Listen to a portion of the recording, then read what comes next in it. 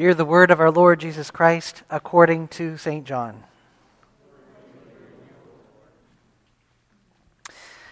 I am the true vine, and my Father is the gardener.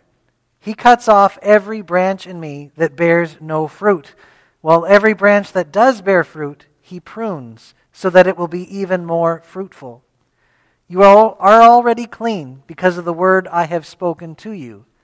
Remain in me as I also remain in you. No branch can bear fruit by itself. It must remain in the vine.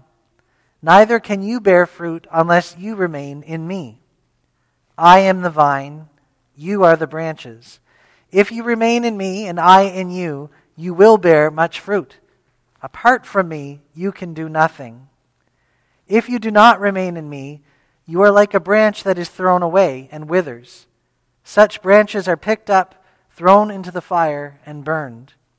If you remain in me, and my words remain in you, ask whatever you wish, and it will be done for you.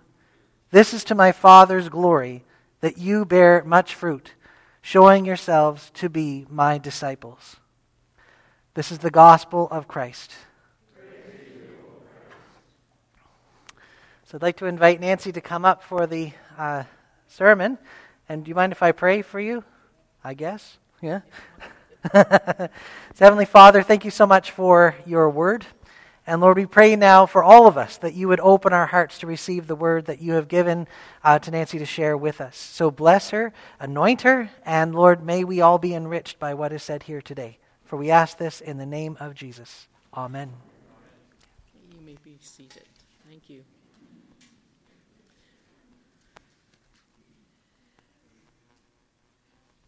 The Apostle John records 7 I am statements of Jesus. The first is in John 6:35, where Jesus says, I am the bread of life. And the last is in today's gospel, where Jesus says, I am the true vine. I encourage you to take time at home to look up each of these I am statements in John's gospel. I think it would make a great Bible study. Now, Jesus' use of the words I am is very significant. You will recall in the Old Testament, when God called Moses to deliver his people from Egypt, Moses said to God, suppose I go to the Israelites and say to them, the God of your fathers has sent me to you, and they ask me, what is his name? What then shall I tell them? God said to Moses, I am who I am. This is what you are to say to the Israelites.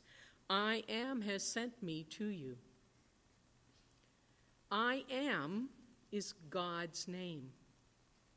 And I think we can make a direct link from that to Jesus' use of I am as recorded in the New Testament. It's one of the ways that he reveals that he is God. So in our gospel today, Jesus says, I am the true vine. In the Old Testament, the imagery of a vine is used to refer to Israel. The Israelites were chosen by God to be his special people. He revealed himself to them so that they would be a means of blessing and salvation for all nations. We know from reading the Old Testament, they failed miserably in this. They were unable to obey God's commands, and they were unfaithful to him through their idolatry. So even though God planted Israel as a vine, so to speak, it did not produce the fruit he was looking for. But Jesus, on the other hand, he says, I am the true vine. Jesus is the one who fully reveals who God is and who fulfills God's work of saving the nations. The imagery in our gospel passage, then, is that Jesus is the vine, his followers are the branches, and God the Father is the gardener. There is a lot in these 8 verses, and time is short, so I've picked just 3 things that I want to draw our attention to. The first is pruning. In verse 2, we read, "He cuts off every branch in me that bears no fruit, while every branch that does bear fruit, he prunes, so that it will be even more fruitful." So pruning involves not just cutting out dead parts, but also cutting back the live plant so that it can produce more fruit or flowers. And I confess that I'm not very good at knowing how to prune. And my rose bushes have borne the brunt of that over the years. But fortunately, our Heavenly Father is a master gardener, and he knows what he's doing when he prunes. So what does God's pruning look like in our lives? I think it takes many forms. It may be a sense of conviction by the Holy Spirit that we're grieving him with our thoughts or words or actions. Or God may allow circumstances in our lives that encourage us to rearrange our priorities so that he is at the center of our lives. Or perhaps he puts us in situations that challenge us to trust him in deeper ways than we ever have before. You know, we're all different. And God works in our lives in different ways. What he does in my life may be very different from what he does in your life. But the end goal is the same, to make us more fruitful. The writer to Hebrews helps us understand what God is doing when he prunes or disciplines us, as we read in Hebrews 12. God disciplines us for our good, in order that we may share in his holiness. No discipline seems pleasant at the time, but painful. Later on, however, it produces a harvest of righteousness and peace for those who have been trained by it. So God is a hands-on type of father, and he takes an active interest in the spiritual growth of all his children. And so he prunes us as he sees we need it. In his book, Mere Christianity, C.S. Lewis has written a great description of what God is up to in our lives. So we'll leave the image of a vine for a minute and think of ourselves as houses. Okay, C.S. Lewis writes, "Imagine yourself as a living house. God comes in to rebuild that house. At first, perhaps you understand what he's doing. He is getting the drains right and stopping the leaks in the roof and so on. You knew that those jobs needed doing, and so you're not surprised. But presently he starts knocking the house about in a way that hurts abominably and does not seem to make any sense. What on earth is he up to? The explanation is that he is building quite a different house from the one you thought of. He's throwing out a new wing here, putting on an extra floor there, running up towers, making courtyards. You thought you were being made into a decent little cottage, but he is building a palace, and he intends to come and live in it himself." I love that image of God doing a renovation of our lives. Not just patching us up, but remaking us to reflect who he has called us to be. But back to the vine in John chapter 15. Okay? The second thing I'd like us to consider is bearing fruit.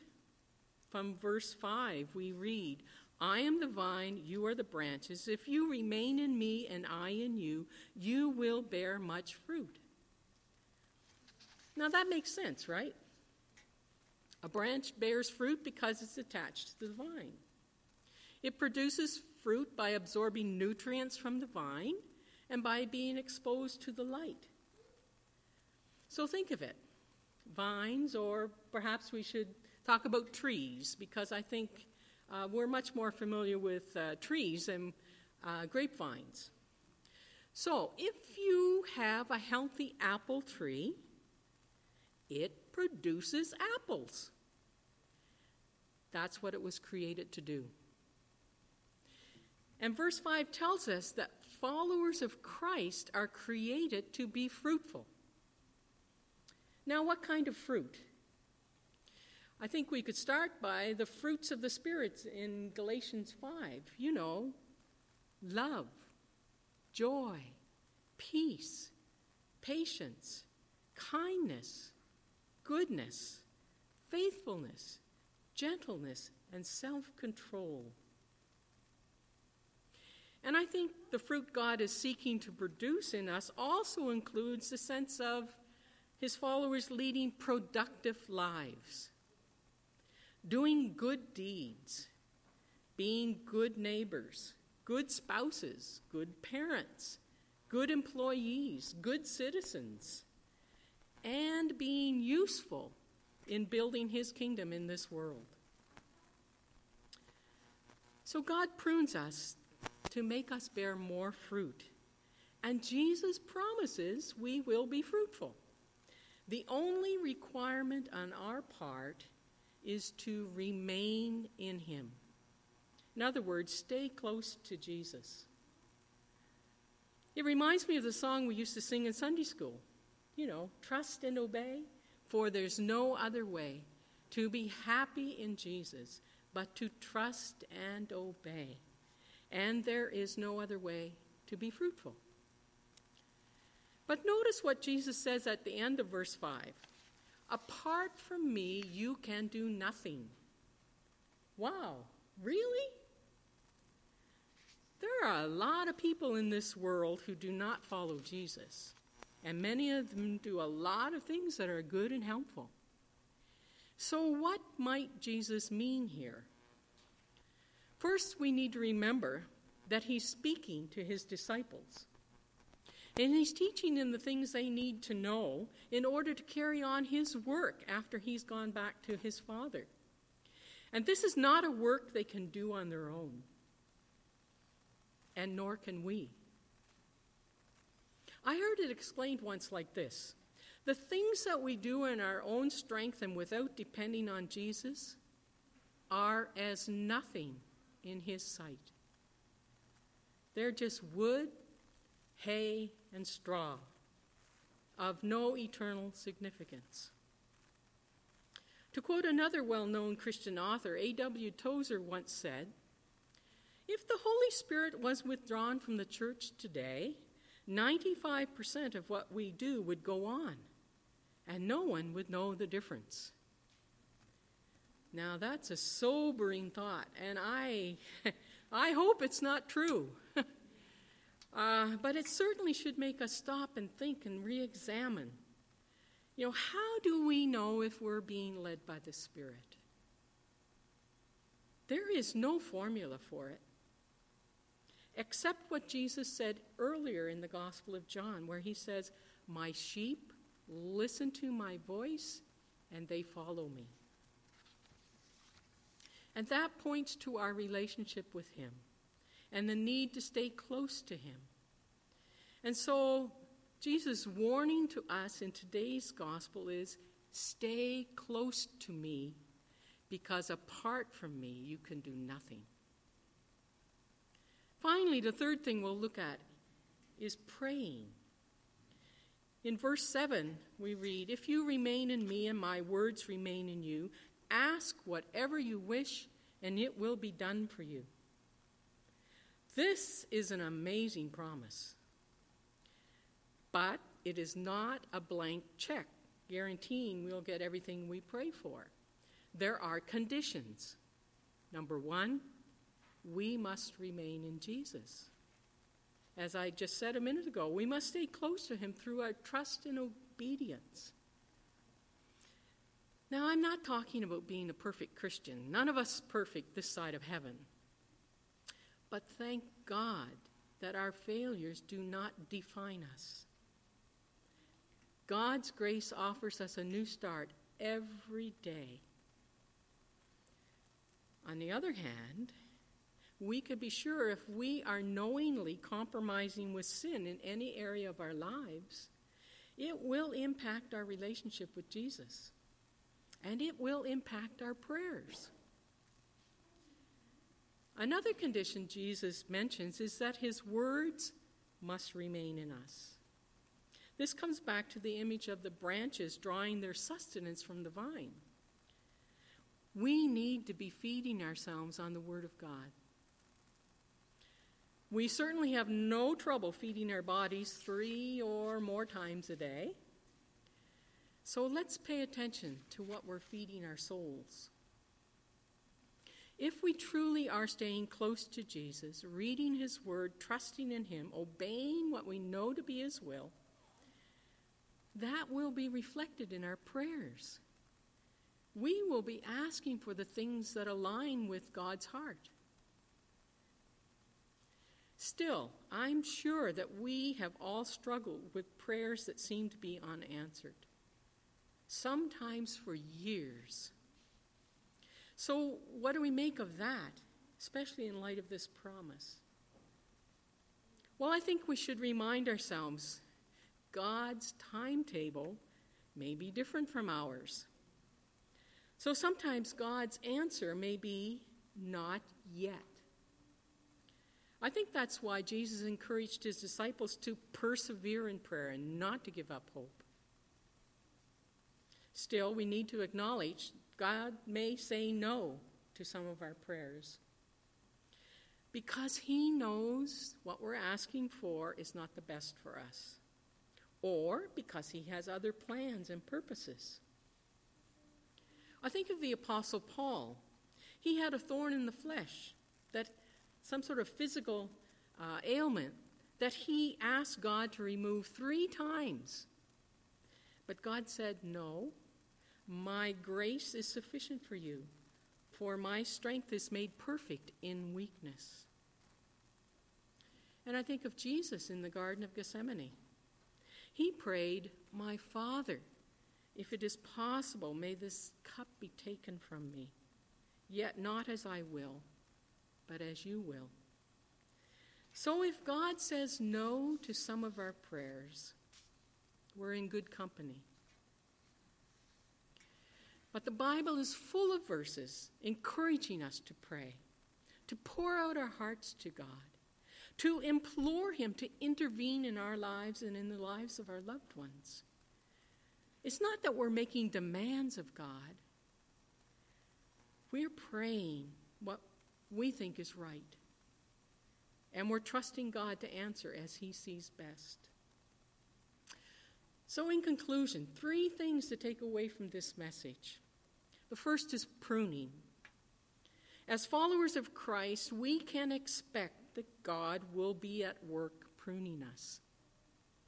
So let's ask the Lord to teach us how to cooperate with him in that process. 2, bearing fruit. As followers of Christ, we are created to be fruitful, to be Christ-like in our character and productive in our lives and ministries.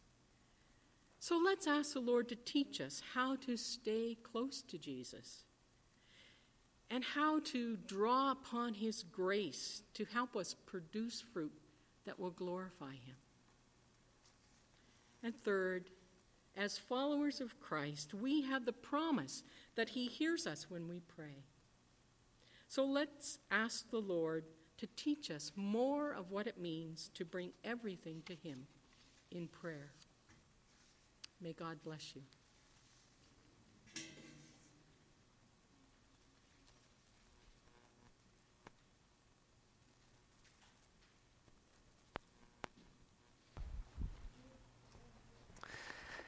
Thank you so much for your sharing today, Nancy. And ask if we could